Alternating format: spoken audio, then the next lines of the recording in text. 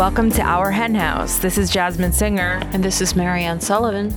And on this week's show, Marianne will be speaking with Tamara Human, who spoke to her from her home in Kyiv, Ukraine, about the work that she and the organization she founded, Every Animal, are doing to support people and animals while the war continues to rage. Wow, Marianne, that's such an intense interview. I can't even imagine. Yeah, no, it was great. They're really amazing and really like just straightforward about how freakish it all was and how suddenly they were thrust into this like unbelievable situation and everybody like kind of didn't know what to do. I mean, they've been doing this animal rights work and mostly vegan advocacy for a while now, and they really had to like rethink what they were doing. And it's a really moving interview, and we actually recorded it very recently, and usually it takes us a while to get an interview up, but we thought we should get it up right away, given that the situation is just unfolding at a rapid pace. You may have sensed that there's some background noise here. We apologize, but we happen to be on the train at the moment. Train is, of course, one of both of our favorite places. Just to give you a visual, we're in a little room. We got a roomette and we are sipping our Chardonnay. We have both of our laptops open. Maybe I should take a photo of this and in order to memorialize it for you to see. So, of course, that is lovely that we are on the train, but it is for a very, very sad reason that we wanted to tell you about. If you listen to our Hen House regularly, you are familiar with Sherry Kolb and Michael Dorf, her husband. If you are in the animal protection movement, you also know Sherry and Michael. If you are in animal law, you know Sherry and Michael. Sherry, there's no easy way to say this. Sherry, who was on our podcast recently, several times, actually, she's been on a lot. She passed away. And we are on the train because we are coming back from her funeral, which was in New York City. Sherry had cancer, and it got extremely intense at the end, of course. And Marianne and we were able to get to know Sherry even better in the last 6 months to a year, because we moved to Rochester and she lived in Ithaca because she and Michael both were professors at Cornell. She taught animal rights. And for those of you who listen to the Animal Law podcast, I actually had Sherry on to talk about her course. Well, not too long ago, just months ago. And it was a very unique course. Well, I'm not supposed to say very unique. It was a unique course in that she didn't really teach it from an animal law perspective. She taught it from an animal rights perspective, and very much in emphasizing the importance of veganism and the philosophy behind it. So she took a different tack than a lot of people teaching animal issues in law schools do. It was a law school course, but it came from a very philosophical rights position. So I highly recommend that you check out that interview if you haven't listened to it. Yes, I just want to pause and say that this is a tremendous loss. This is a big loss for us personally. She was our friend. This is a giant loss for the animals and for animal rights. If you read Michael's blog, it's Dorf on Law. Michael is an incredible legal scholar and so much more. And he wrote about Sherry. He's the one who announced that she had died. And we pulled this little part of it that I'll read for you right now. He says, "Sherry was the love of my life and the mother of my two magnificent daughters, Mina and Amelia Kolb-Dorf." Isn't it cute that they combined their names, by the way? I love that. But she was also an academic superstar. She was valedictorian of her high school class and then valedictorian of her class at Columbia College. She excelled at Harvard Law School, earning a clerkship with the Second Circuit Judge Wilfred Feinberg and then Supreme Court Justice Harry Blackmun. She won teaching awards and was chosen by the students to speak at graduation ceremonies at Rutgers and at Cornell. She was a visiting professor at the University of Pennsylvania and Columbia Law Schools. She wrote 3 books and countless articles, columns, and blog posts. She was frequently quoted in the New York Times and other media. As regular readers of this blog and Sherry's Verdict columns surely know, in her last months, she channeled her white-hot anger at Justice Samuel Alito and the reactionary Supreme Court into numerous essays that far-flung readers wrote to tell her gave fiercely intelligent voice to their own feelings. And I will add that she was the author of Mind If I Ordered the Cheeseburger and Other Questions People Ask Vegans, which we covered on our Hen House back when it came out, and of Beating Hearts, Abortion, and Animal Rights, which she wrote with Michael. Yeah, and I would highly recommend both these books. And in particular, for activists, Mind If I Order the Cheeseburger just lays out all of the arguments in like her ability to lay out very detailed arguments in just a way that anybody can understand was really unparalleled. And you know, one of the reasons we wanted to read this description of her remarkable accomplishments was that even if you heard her speak, you would never, I mean, you knew that she was really good and you knew that she was really smart, but she just wasn't pretentious, and she didn't show off like how she just really tried to communicate well, and she always did. She would be able to articulate arguments in such just fine detail, and she was just so fucking smart.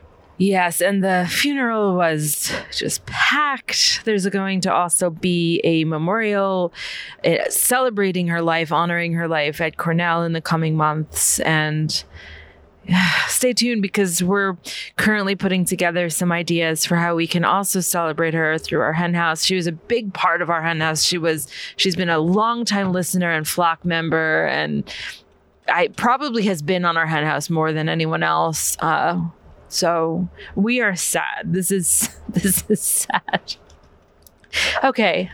So when we were at her funeral, the day of her funeral, I was thinking of my grandmother, whose name was also Sherry. She was a giant, enormous, big part of my life. If you've listened to our Hen House a long time, you heard my grandma on our Hen House. She was on a lot in the early days. And I thought of this tattoo, as I do, to get of two sherry glasses clinking with L'chaim, to life, across it, and a rose, as I love roses, and my grandmother was named Sherry Rose. And so I got it. I found a tattoo place and I got it.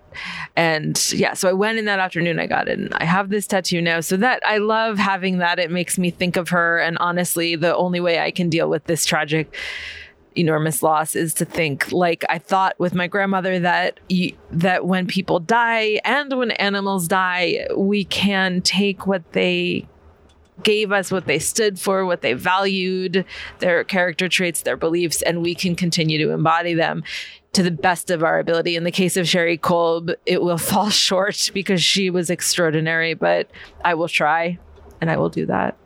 Yeah, actually, at her funeral, one of her daughters, Amelia, was talking about her beautifully articulate talk that she gave, and she said, which was obviously true, "I know that many of you in this audience are truly brilliant." And then she said, "Of course, you're not as brilliant as my mother was," which is really is true. She just had a shining intelligence, and I really loved her. Okay, well, I'm sorry this was so sad, but I think we can also find the celebration and the appreciation and just do the best we can as a collective to like fill the giant hole that was left in the animal protection world when Sherry died, and just do our best. Okay, so I want to get to today's guest because this is an extraordinary interview. It's truly amazing. I am so excited to share this with people. Tamara Human has a great name. I love this name. Tamara Human is the founder of the Ukrainian vegan organization Every Animal, whose mission is to create a world where animals are free from exploitation and are not seen as property, commodity, or resources. We can get behind that, Tamara. And she will be joining Marianne right after this. I'm Miyoko Schinner of Miyoko's Creamery, and today I want to share my love story with you. But first, I want to let you know that you can get 15% off your next order at miyokos.com with offer code HENHOUSE15. Growing up, my father and I would travel to faraway places in search of cheese. Ripe cheese, stinky cheese, velvety, soft cheese. It was an obsession we bonded over. Our shared love for cheese took me to France, Italy, and nearby Sonoma. As I got older, my tastes remained the same, but my values changed. I became a true lover of animals, not as ingredients, but as living beings. In those days, there was no way to satisfy both my palate and my soul, so I started making cheese myself by culturing plant milks instead of animal milks. Through trial and many errors, through the noise of naysayers, and through a commitment to compassion and craft, I made something I love, and I'm here to share it with you, for you to share with your loved ones. At Miyoko's Creamery, we craft the finest plant milk dairy products in the world, right here in the heart of California's famed wine region, Sonoma. Through our craft, plant milk, cheese, and butter, we honor traditional dairy-making methods while finding novel ingredients with nature's bounty. The food we make is made of love for the planet, for all living beings, and for you. With love, Miyoko. 15% off your next order at miyokos.com with offer code HENHOUSE15. Welcome to our Hen House, Tamara. Hi, nice to see you today. It is such a pleasure to talk to you. I really feel privileged to be able to talk to you and hear more of what's going on in Ukraine, something that the whole world is worried about. And of course, we want to talk about the war and what's going on right now. But you've been doing vegan advocacy for a long time. So I just want to reassure everybody that we're going to get into both what's happening now, but also what happened before and your plans for the future. But let's start with right now, because it's such an emergency situation. And a lot of your work right now is involved around providing vegan food. Let's start with soldiers. There are vegan soldiers, and they do not want to give up their ethics just because they're fighting. How do you find them and how do you help them? So when the full-scale war started, we didn't know exactly how to be effective for humans and animals, and we just started helping everywhere we could, like helping animal refugees and people and all things we could. And then we find out that there was a vegan kitchen in Lviv, and we thought that we can do the same thing, but in different cities in Ukraine, all cities in Ukraine. And we started, like just in a few days, we started the project Vegan Kitchen Ukraine, where we were providing vegan food for refugees, for elderly people, for soldiers as well. And that's how we understood that the soldiers, the vegan soldiers, are those who need vegan food right now, because they're vegans and now they serve in the armed forces of Ukraine, and they don't want to give up their ethics, as you said. And the traditional army meals, they're not vegan. You may find the vegan products there, but it's not going to be the full meal.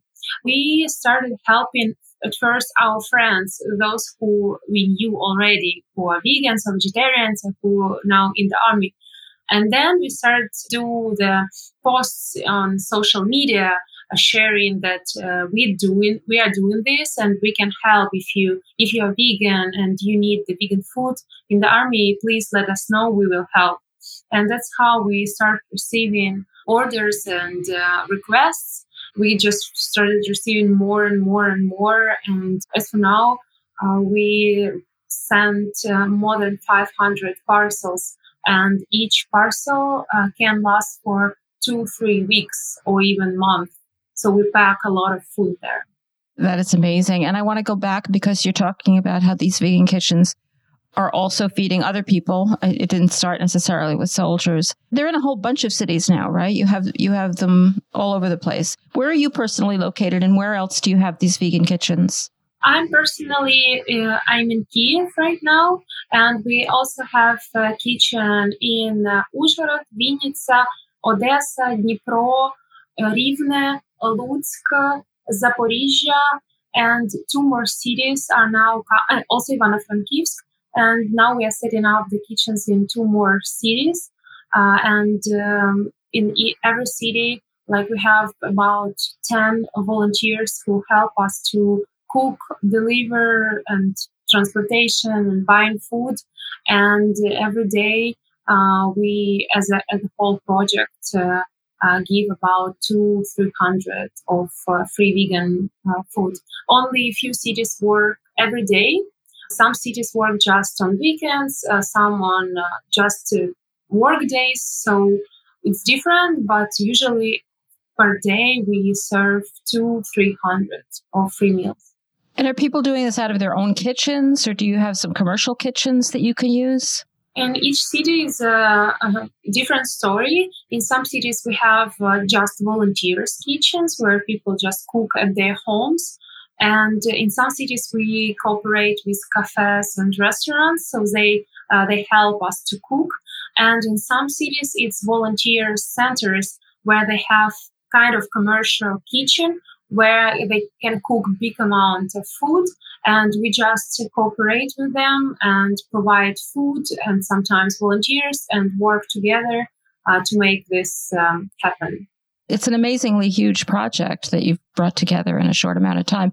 I'm assuming that there are vegan refugees and vegan people in these cities who you are trying to reach, just like vegan soldiers, but it's probably lots of other people who are just hungry, right? Yeah, true. In many cities, especially on the west of Ukraine, there are many refugees and people who moved from their places because their homes were bombed, or they just had to leave because the city is under attack. So many people left without almost anything. They left all their stuff at home. They might lost their jobs. They might don't have money to rent apartment with the kitchen to cook. So there are many, many things that make people in such situation where they need help with the food. As I said, it can be just financial problems or just location. They just don't have a kitchen. And many other things. So people just need help. So, of course, when we offer vegan meals, they are taken not just by vegans. There are many non-vegans who are eating our plant-based food. They enjoy it, and they're really thankful and grateful for the support, any support. And this is also another way that I like. Another thing I like about this project, that we're not only helping people who need it, we also kind of spread a vegan message inside this project. Many people who never thought about veganism or vegan cuisine or anything like this, they can try the vegan food, they can enjoy it, and got the idea that veganism is tasty, can be full meal, and they kind of discover the veganism. It's a hard way to advance vegan activism, but you're totally right. I mean, the best way to reach people is with food, and you don't even really have to talk about it too much. They just know it's vegan, and they suddenly know it can be totally delicious. And I've seen pictures of your food on your website, and it really looks terrific. I mean, you must have some great cooks. Do you have standard recipes that you suggest to people that are easy to make, and that easy to make and also easy, like things that people are very familiar with, so they'll be very comfortable eating? People who are under enormous amounts of stress probably just want very familiar foods. We kind of collect recipes together, and volunteers can use the recipes we collect or create something by themselves. We just make sure that this is 100% vegan and not any animal products used there. We are not strict in the recipes, so volunteers can make something they want. And especially it's important because every city has different availability of products in the supermarkets. Is different. For example, in Kiev, you can find more different food, and in some places, the limited variety of food. So you have to be flexible in what you can cook. Do you have trouble getting food? How do you get the food? And are there places where there are shortages that are really prohibiting you from doing as much food advocacy as you would like? So at first, when the full-scale war started, it was, let's say, struggle sometimes because people were stressed out, of course, and everybody just took everything from the shelves. We had to cook from things that were left. Sometimes we found that many vegan food were left, like vegan yogurt or plant-based milk, because this is not first thing people non-vegan buy. So so we tried to cook from what we found. Of course, the good thing about Ukrainian business that many producers stay, like they keep working every day, and also we have the mail service that is also working very well and very fast. You can receive the food the next day, and it is really convenient and helpful that I can order something today and receive it tomorrow. This is also help us to deliver the parcels. So if the soldier have request, like he or she leaves tomorrow and it has to be like the next day, so we can pack it and send it, and he or she will receive it tomorrow. Even if it's somewhere on east or south, maybe not there when the front line, but really close to the front line. Because this mail Nova Poshta works, it helping not only us, it helps a lot of volunteers and people, because you can deliver everything. And because in other way, it just seems impossible to send something to the east or to the south, where it's kind of not safe at all. Yeah. I know in addition to food, you're encouraging people to get involved in animal rescue. And I don't think you do that work yourselves, but we've seen so many news stories about people rescuing animals in Ukraine and getting animals across the border. Can you tell us a little bit about the status of that work? Are there really big problems for the shelters? Yeah, many shelters try to leave Ukraine and just to rescue and send their animals from Ukraine to some European shelters. We, as an organization, we help as an informational platform. Some of our volunteers does this, so they go to take these animals and help on the border, and then help to find a home for the animals. And we usually work as a kind of platform, so we help to find those who need transportation or animals who need to find a home or foster. So we kind of post and do a lot of stories and try to connect people who and animals who need help and those who can provide this help. And just yesterday, I received a request from a volunteer that they will be on the border on September 3rd in a few days, and they need many volunteers to help animals to cross the border, because when you cross in the border, you're not allowed to take many animals. You're allowed to take 2 or 3, and if it's a shelter, there are like 50, 100 animals. So there have to be many people who can do it at this. So we help with the information and try to help to find volunteers who can go there and help. I saw an old article which talked about the animals at your headquarters. It was from before the war, and they mentioned a dog and a rat. I'm just wondering, are they still with you? Yes, they are. They are with me. And when we went, because the second day when the full-scale war started, we left Kiev and we went to Lviv. All together, rat, dog, my husband, so we packed our stuff. And the rat is rescued from the lab where the medicines and maybe even cosmetics were tested on rats and rabbits and guinea pigs. Oh, guinea pigs, yes. We have rescued from that lab, I think, about 10 animals, rats and guinea pigs and rabbits. I'm glad to hear they're still there. I'm curious to what kind of react. I mean, I know you're probably not doing, from what you've told me, really hardcore activism right now. You know, just providing the food and being open to talking about it is a form of activism. What kind of reactions do you get to the idea of veganism during very desperate times? Are people more open to it, or are people like, why do you care about animals, or what are the reactions? So we have now not only the Vegan Kitchen project, we also have our Vegan Express course where we have like the program for 7 days. People can learn about being vegan and what veganism is and how these industries of animal exploitation work. So this course is dedicated to make people vegan, basically. Again, after 24th of February, we stopped the course and we thought, not now. And on May 1st, we resumed the course. And since that time, we got about 800 registration for the course, almost without not advertisement. We just maybe put a small budget on it.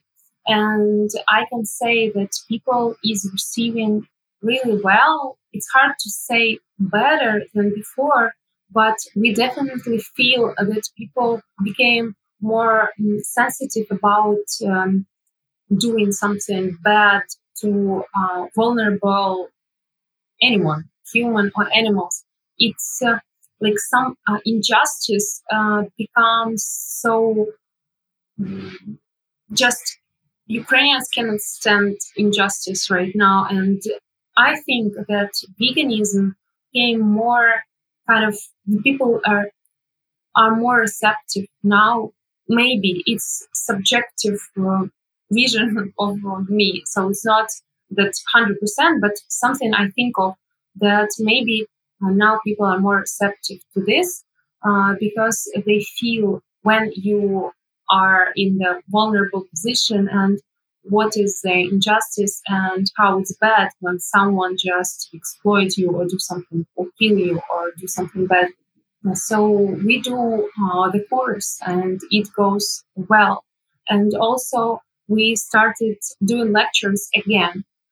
Before the war, we were doing lectorium where we did the lecture about veganism and also about impact of animal agriculture on environment. In August, we resumed this project as well. I went and my colleague, we went to the children camp where we were talking about veganism, had a lot of discussions with kids, showed them the Game Changers movie, had a discussion about that. In September, we will have the lectorium again in Kyiv, where we will have a lecture about veganism again, and I hope a podium discussion with athletes on a plant-based diet. And we will talk about veganism again and have food samplings so we can show veganism for the people. That's wonderful that you're redoing those programs. I hadn't realized that you're starting up again. The course, Vegan Express course, that's totally online. How do you connect with people? Are they able to interact with you? Yes. So the course is in 2 ways. You can go with the YouTube version and watch 7 videos on YouTube, or you can go to the text version and read the program. And it is 7 days, so you receive every day a new topic. And all participants are invited to join the chat where we have the guides who are vegans for many years. It's our organization members, and they guide participants on the course. So if participants have any question regarding veganism, regarding recipes, regarding talking to parents or friends about this, like kind of any question related to the veganism, they help in this chat. And also in this chat, there are previous participants from the previous course. And this is also good because they all interact with each other and they can share their experience, because those who passed the course like a month ago, they can share how it went next and what they learned. And this chat is always live for many talks, discussions, sharing of thoughts and emotions, so people can receive help. It sounds like a great model, really, and it sounds like you've had great success with it even in these hard times. How do you reach people with the fact that this exists? Is it mostly through social media? So social media, and now we are working with the blog on the website. So we kind of answer the questions people may Google. So if person Googles, for example, like what is veganism, or what is the difference between veganism and vegetarianism, or what do vegans need to take B12, or any other questions. So we write articles about this. So it's basically working with SEO. So the website of the course is just going upper on the Google search. So when people search something about veganism, they can find our course. That's great. I think that you talk about the health implications, which, is always a good in with people. But I'm curious to know about your messaging on animal cruelty. How much do you focus on it? How much do you tell people? Do you try to soft pedal it so not to, freak people out? Because people are so naive about what's happening to animals. Sometimes they can get too upset. How do you approach messaging about the horrible animal cruelty and animal agriculture? So all our messages in the course and everywhere else, so we focus first on ethics. So because the ethics is the only way we think person can go vegan, because if the person goes from the environment perspective or health perspective, it just goes as far as plant-based diet. And if we are talking about veganism, which includes refusing all animal exploitation products in clothing and in testing and everywhere else, so we have to talk about all industries, not only about the food industry. So we try to cover all topics as much as possible, and do it in a way that first, if there is something sensitive, we put the trigger warning before person go further. We are not trying to cover the truth. So of course we're not going to shock person like just from first seconds, but we are not going to hide what's happening. So this is what is happening in the farms or other industries. So we just talk about this and say numbers and say facts. We don't put a lot of words on it. We just say facts. Like, this is happening. This is what is true. This is the evidences. What we know now. What we can do with this, and the choice on our hands. We can change something. So when we talk about animal exploitation, we try always to show them the way to stop this, and what this person that reads this or watch this can do. So the person not just go sad and doesn't know what to do, but we have the instructions kind of what you can do right now, step by step, and what you can read more, what you can learn more. We created the Vegan Guide to Ukraine. So the person who discovered what's going on in those industries, and of course it can be hard just to go vegan right away. So we try to provide all information that can be needed right now. And the Vegan Guide is one of these pieces of information. So this is a guide with a lot of lists, with the brands, with the shops, with the clothing, with the makeup, with books, with movies, like everything person can be interested in or can struggle with, like, or where to buy that, or what should I wear, or where to buy makeup, any other questions. So we try to put it together so it can be easier to go vegan and not harder. That's hugely important. You can't just tell people why, you have to tell them how. I mean, especially in hard times where people are stressed out anyway. It's hard to just cope, much less changing the way you eat. And, I feel like Eastern Europe in general has really seen a huge growth in animal activism over the past 10 years or so. Do you agree? And do you see this happening in Ukraine, a real tidal shift in the attention being paid to animals, especially farm animals and veganism? In many ways, people, animals differently. And what I can say that in the past few years, definitely people start hearing not only about dogs and cats. And the next step was like for animals, like the for farms, this kind of topic. And then it was animals used in circuses, and then even animals used in testing. But in each step, fewer and fewer people go. Regarding the veganism, I definitely see that, especially now, like, many factors came together and veganism became a topic that is talking on the TV national broadcast, Yeah. like many times, not once, for just 1 week. And because they are vegan soldiers, so veganism becomes like the topic that people talk and media does coverage of this topic, and not in a way like, oh, veganism or vegans, what they eat, or like, is it healthy? But in the kind of totally different way, like we have a lot of vegans and how we can help them and who help vegans right now, like taking interviews with vegan soldiers, showing these examples of vegans who are defending the country. And it just destroys all stereotypes about vegans who cannot do anything. I'm thankful to media actually, because they did a lot of programs last 2 months about veganism and even the ethics and our project and our organization.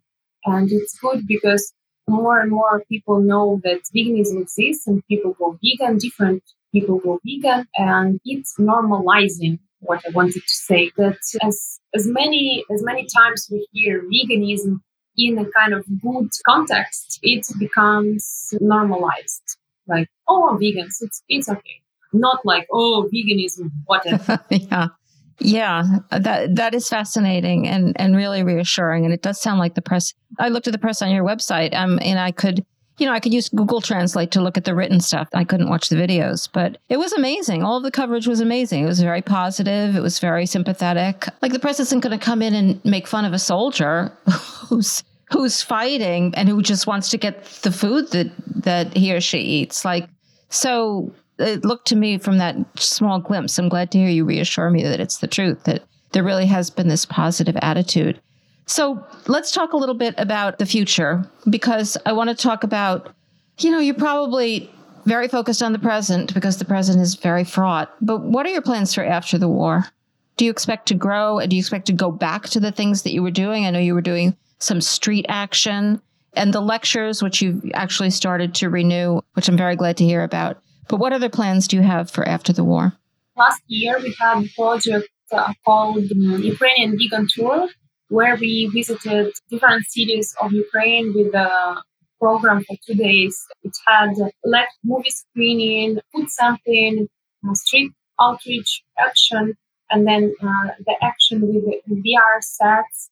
And we went to 10 cities last year, and it was just amazing experience. We got a lot of great feedback, and this year we wanted to do it again, but we have a different situation. What we talked with the team that when the war will end and when the Ukraine will win, we want to do this tour, but in different way. We want to go to the most destroyed cities and feed the people there, and to talk to them while we do like distribution of food.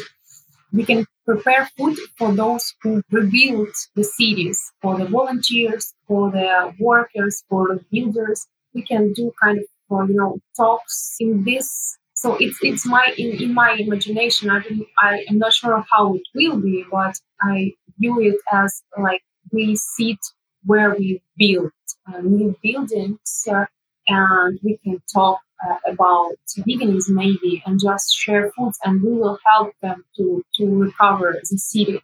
So it's kind of just our feelings that we have to help Ukraine to recover, but in our way as a vegan organization. So we can bring food and help people and talk with them, just because they will ask what is this food or who you are. So we can just kind of share our message. Wow. And also we have a children's book I forgot to mention. So we created the first vegan book for children on Ukrainian. We haven't had this book in Ukrainian ever. And we created with our team and with the help of an organization called Scream Master Chimpai. We distributed 24,000 of this book.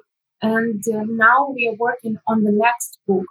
That book is called Hands, Paws, or Hoofs, like Hands, Paws, or Hoofs. And it was like non-fiction where we just sharing with kids what's happening in different industries, but in very kids form, like with nothing too traumatizing, and it's in poems, like that animals feel pain, they want to be happy, and there are a lot of illustration of happy animals. And at the end, we just have a explanation of what is veganism, and we share different facts about farmed animals, so-called farmed animals, like the facts about cows, the facts about pigs, like some nice facts, like that. For example, pigs, they like music, or like chickens, they can hear voices and know who is this exact voice. So some interesting facts. And the next book would be kind of the tale.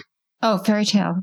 The fairy tale. But not, the animals will have names, and there is a story, and these animals, they would live on farm, and then they decided to leave farm and rescue themselves, and then all these different animals, they will meet in the sanctuary. So kind of story about this. I love both of them. That's a lot of books that you've gotten published. How do you get them to the kids? We just created the book. We said that we have this book, and many people just asked us about this book and received the book. So we had kind of sold out. And when this organization approached us, already the war started, and we had printed another 100 of books, of copies, and we distributed it to the children refugees, to the children in shelters, because families, they left their homes without any books or pencils for the kids. So kids get boring in bomb shelters, and it was a huge problem.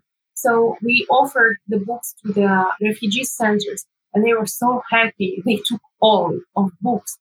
And then this association approached us, and they at first printed 4,000, then 10,000, and then another 10,000.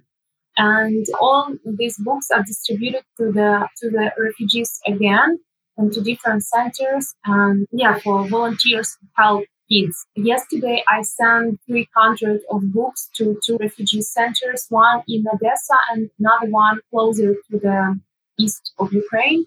And there are a lot of kids, and it's not the first time I sent to them, because I got a feedback from them that kids just love this book, and can we have more? So I sent another part. This is the book project, and what now we want to move forward on kids education in schools. So we want to try to talk to Ministry of Education and to make kind of a lesson in schools, but not obligated, but kind of the extra one, to teach kids about, not just vegan, but to make them think of what's going on with the environment, with the food system, and what we do to animals in this circle, right? So kids from the very young age can understand what we do to animals, and they can have an idea that it does not have to be that way. And when we went to the children camp, we clearly saw this, that kids are very open to the veganism. They just don't know about it. They just don't know, as I was. No one talked to me about veganism or what's going on with animals. I loved animals always, but I was eating them and didn't relate this to actions. And the kids, they love animals and they don't want to harm them. They just have to know what to do with this. This is the big project, and I don't know if now it's the right time to start, but in the nearest future, or maybe after we win, we will do this and try to go to schools with the education. That sounds like you have amazing plans, and you sound very inspired about all of them. You talked a little bit about funding. and from the Supreme Master, and I know you've gotten some grants from other organizations.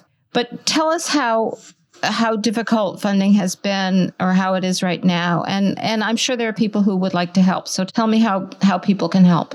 People who will listen us and decide that we do something they feel is important and they want to support us, we would be very grateful, because every hryvnia, every dollar counts, and we try to use this money as much effective as possible. And on our website, everyanimal.org, we have an English version of the website, and there is the way to donate. We have the bank account in USD, in Euro, we have PayPal.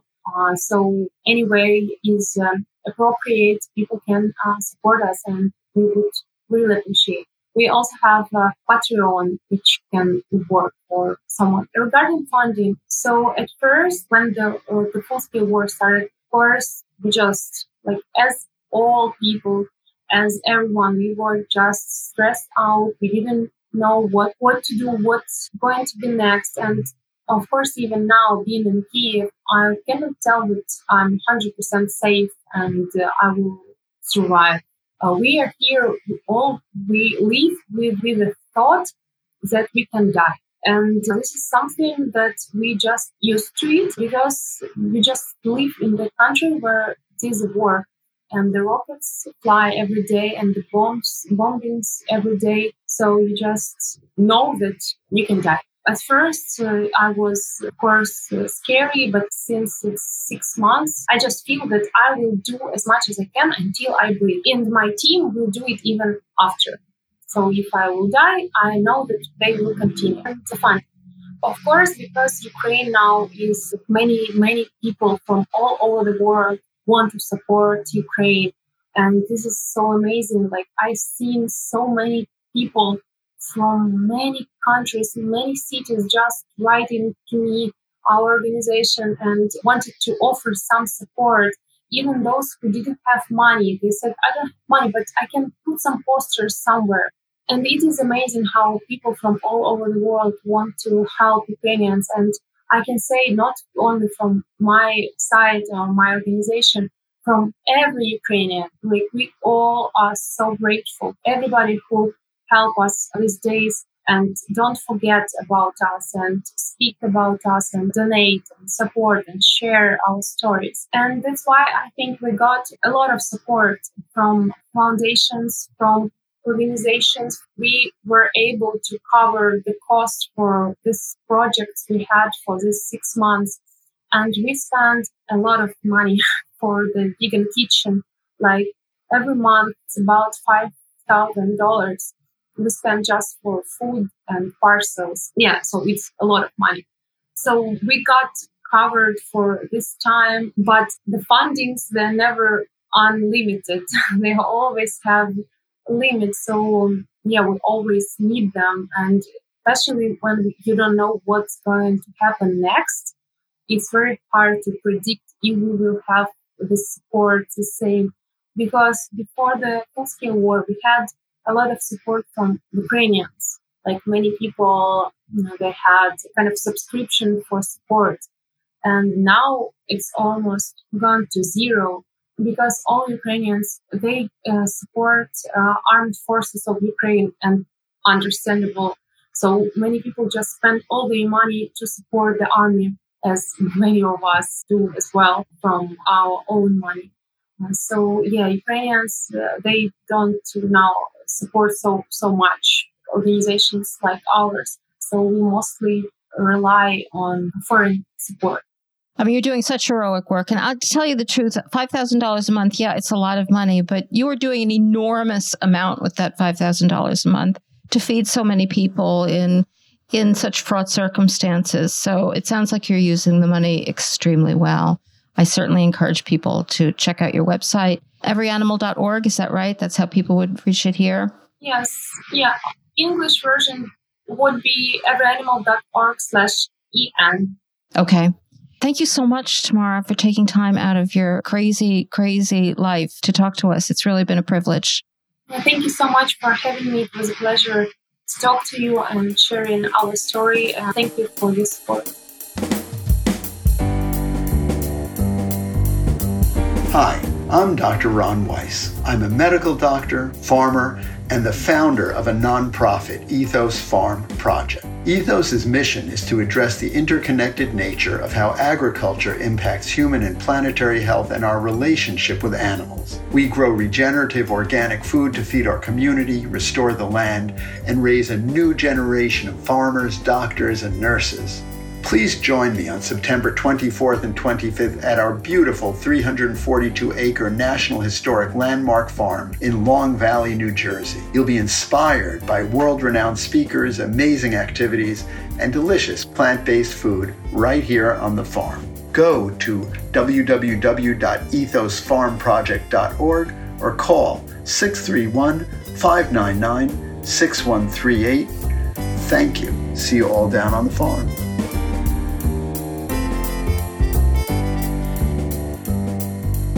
Anxieties are rising. Our first story is a doozy. It's from Meeting Place, and it's by all of our favorites, I'm sure. That's Rick Berman from the Center for Consumer Freedom. And the title of this particular column is What the Activists Are Up To. And I like what he has to say about us.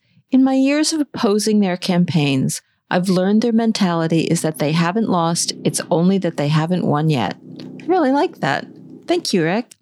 And he's talking about Prop 12 and the case before the Supreme Court, which, as we all know, is a little dire. And as he puts it, this fall, the Supreme Court will consider the constitutionality of California Proposition 12. The activists have focused on using large markets like California to ban the sale of conventionally produced animal protein.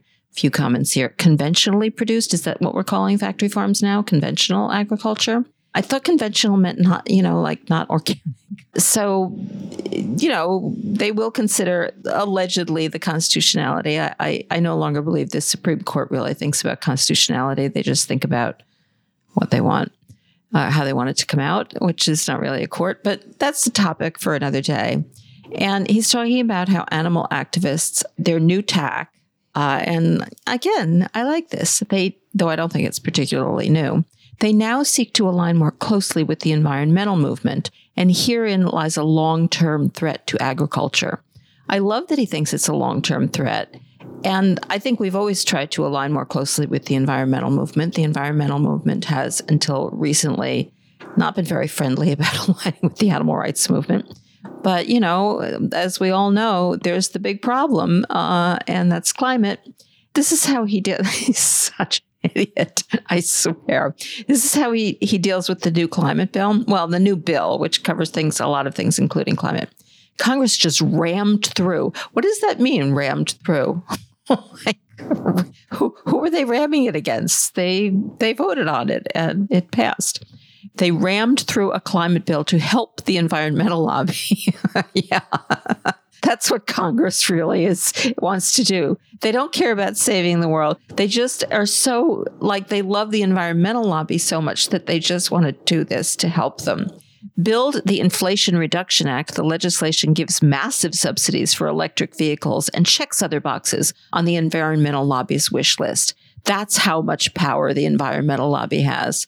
Not mentioning that the reason that the environmental lobby might have some power at the moment is because the world is burning. So he's pretty upset. And he's upset about what's happening in Europe, specifically in the Netherlands. Farmers are up in arms. Farmers, of course, he means animal agribusiness, are up in arms over the government's new climate policies. And apparently the Dutch government is seeking a 30% reduction in livestock in the country, which, hooray for the Netherlands. This is so ridiculous, he said, that apparently the country decided to halve its greenhouse gas emissions. Never mind that Holland is a tiny country compared to top polluter China. What is his point here? That the rest of us should all just give up? Because there's somebody worse? I don't even really understand what he's getting at. I don't know whether he does either. All right, he goes on to say, there is an attitude in the environmental movement that change must be forced upon others. Damn the consequences. What? I can't even go into it. In their minds, they've been hearing the world could end due to climate change. Never mind that bogus predictions have been made for 50 years in this field. What? because it's been there have been some people who were ahead of the game and predicting it for 50 years, and the world hasn't ended yet, even though completely dire things have started to happen. That means that they're wrong? Like what? This is my favorite line. It hasn't come yet. You'll be surprised to hear. This is my favorite one. So what? He's talking about the attitude of the environmental movement. So what if they have to put a few farmers out of work if it means they save Mother Earth? Well, actually, yeah. I think saving Mother Earth is kind of worth putting a few farmers out of work. Of course, that's not what we have to do, but I digress. All right. The news service Axios notes one reason the environmental lobby is winning where they failed in the past. Quote, a large, diverse, and determined social movement has formed around global climate action, unquote. Well, yeah, because the world is ending. And he thinks that animal activists are following this trend. They're targeting the next generation, just as climate activists have done. They're building their political future. Well, yeah, remember, they just haven't won yet. I like it. All of a sudden, I like it again. This is how he closes. Today, the threat from animal activism may feel low, especially if the Supreme Court overturns Prop 12. But make no mistake, we're in a never-ending war with the activists. If we win on one front, they'll simply open a new one. They're playing the long game. Well, Rick, you're absolutely right. That's exactly what we're doing. Though I sure hope the case doesn't lose in the Supreme Court, but, it could happen. All right, 2 more stories. They're both from Watt Poultry. Avian flu makes things tough, even for hikers and bikers. Right, this story is just disgusting. It's by one Roy Graber. And what he's talking about is that, he's talking about in New Jersey, but I don't think it's just happening in New Jersey. But in New Jersey, it closed a trail. That's why he's talking about hikers, that there were so many dead vultures. He starts off with a joke, of course. One time when we happened upon a vulture eating some roadkill, I asked if vultures ate other vultures who have passed away, or does one say to the other, hey, that's my Uncle Merle, you can't eat him. Ha, ha, ha. But really, this is a terrible situation. Of course, that's why they're making fun of it, because they don't care. Apparently vultures are extremely sensitive to highly pathogenic avian influenza, which the poultry industry, of which he is part of, is causing. It's spreading to wild birds, and they're falling victim. In New Jersey, so many have died that they've had to close this trail because it's full of dead vultures. This is a horrible, horrible situation, and it's starting to affect recreation. Like, not a word, of course, about the birds, neither the chickens nor the vultures. These birds have been left to decompose on site due to rough terrain causing accessibility issues and a lack of personnel in the state certified to handle infected birds. Improper handling can lead to further spread of illness. That's a quote from a New Jersey agency. So, of course, government is left to clean up this disastrous mess. It's not like the industry is going to do it. And he closes with, I know this must be frustrating to those who frequently use the trail, but please remain patient and use this as an opportunity to find other areas where you can enjoy nature. Well, fuck you, Roy. Fuck you. What choice do we have other than to remain patient? Does he think they're going to come and storm the factory farms? I wish they would. All right. Our final story, also from Watt Poultry. The new organic rule could be expensive for egg producers. It's kind of good news, and I always like to talk about when they're upset about good news. If approved, the proposed organic standards, and of course, obviously this is being put in there so people can lobby against them being approved, might cause more financial burdens for smaller egg producers. They also might cause more financial burdens for larger egg producers, but they never talk about that. They always act like it's only tiny little farms that are going to be affected. And this story is relevant to this horrible situation that has existed in organic rules for poultry. Specifically, I think this is for egg-laying hens. And organic rules are supposed to require that animals go outside. And for poultry, they've always been interpreted in a way that people can comply with them by allowing their chickens to live on porches. It's like a factory farm, only they replace the walls with screen and pretend that means that their chickens are going outside. And the government has always gone along with this, and organic standards bearers, which, vary from state to state, but they've always gone along with this. All right, so this starts off. The U.S. Department of Agriculture proposed to amend the Organic Livestock and Poultry Standards Rule with new requirements to enforce consistent standards for organic poultry and livestock.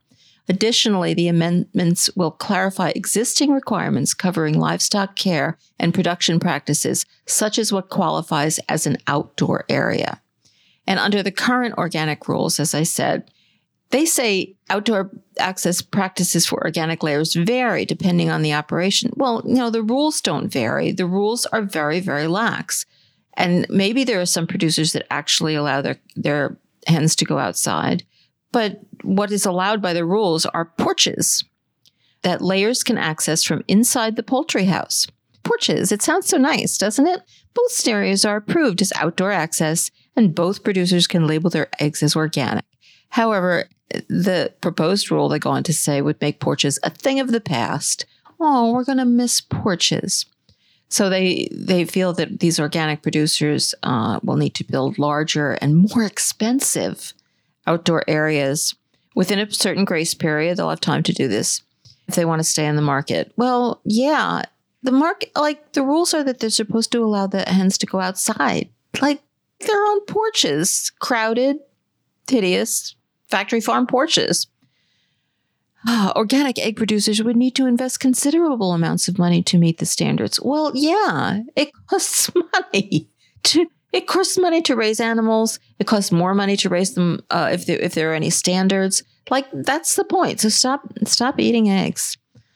That's the answer I've got. If you don't like it, just quit. Get out of business, folks. Get out of business. And that's it for this week's Rising Anxieties.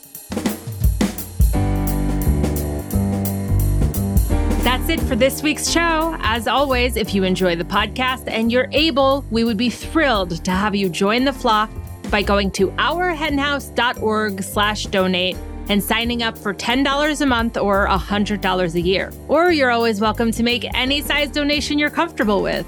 You can also support us by leaving a fabulous review on Apple Podcasts or wherever you listen to podcasts. And also like us on Facebook and follow us on Twitter and Instagram at Our Hen House. You could also leave us a review on Facebook. And if you shop on Amazon, you can use Amazon Smile using Our Hen House as your favorite charity. And of course, tell your friends about us.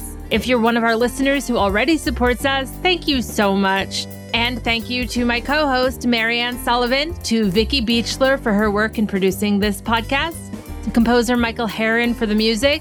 Thanks to Eric Montgomery of the Podcast Haven for his work editing this podcast, to our production assistant, Jocelyn Martinez, and to Veronica Kalinska, who designed our amazing logos and other graphics. We'll be back next week with a brand new show, so don't forget to subscribe on Apple Podcasts, Spotify, or wherever you listen to podcasts.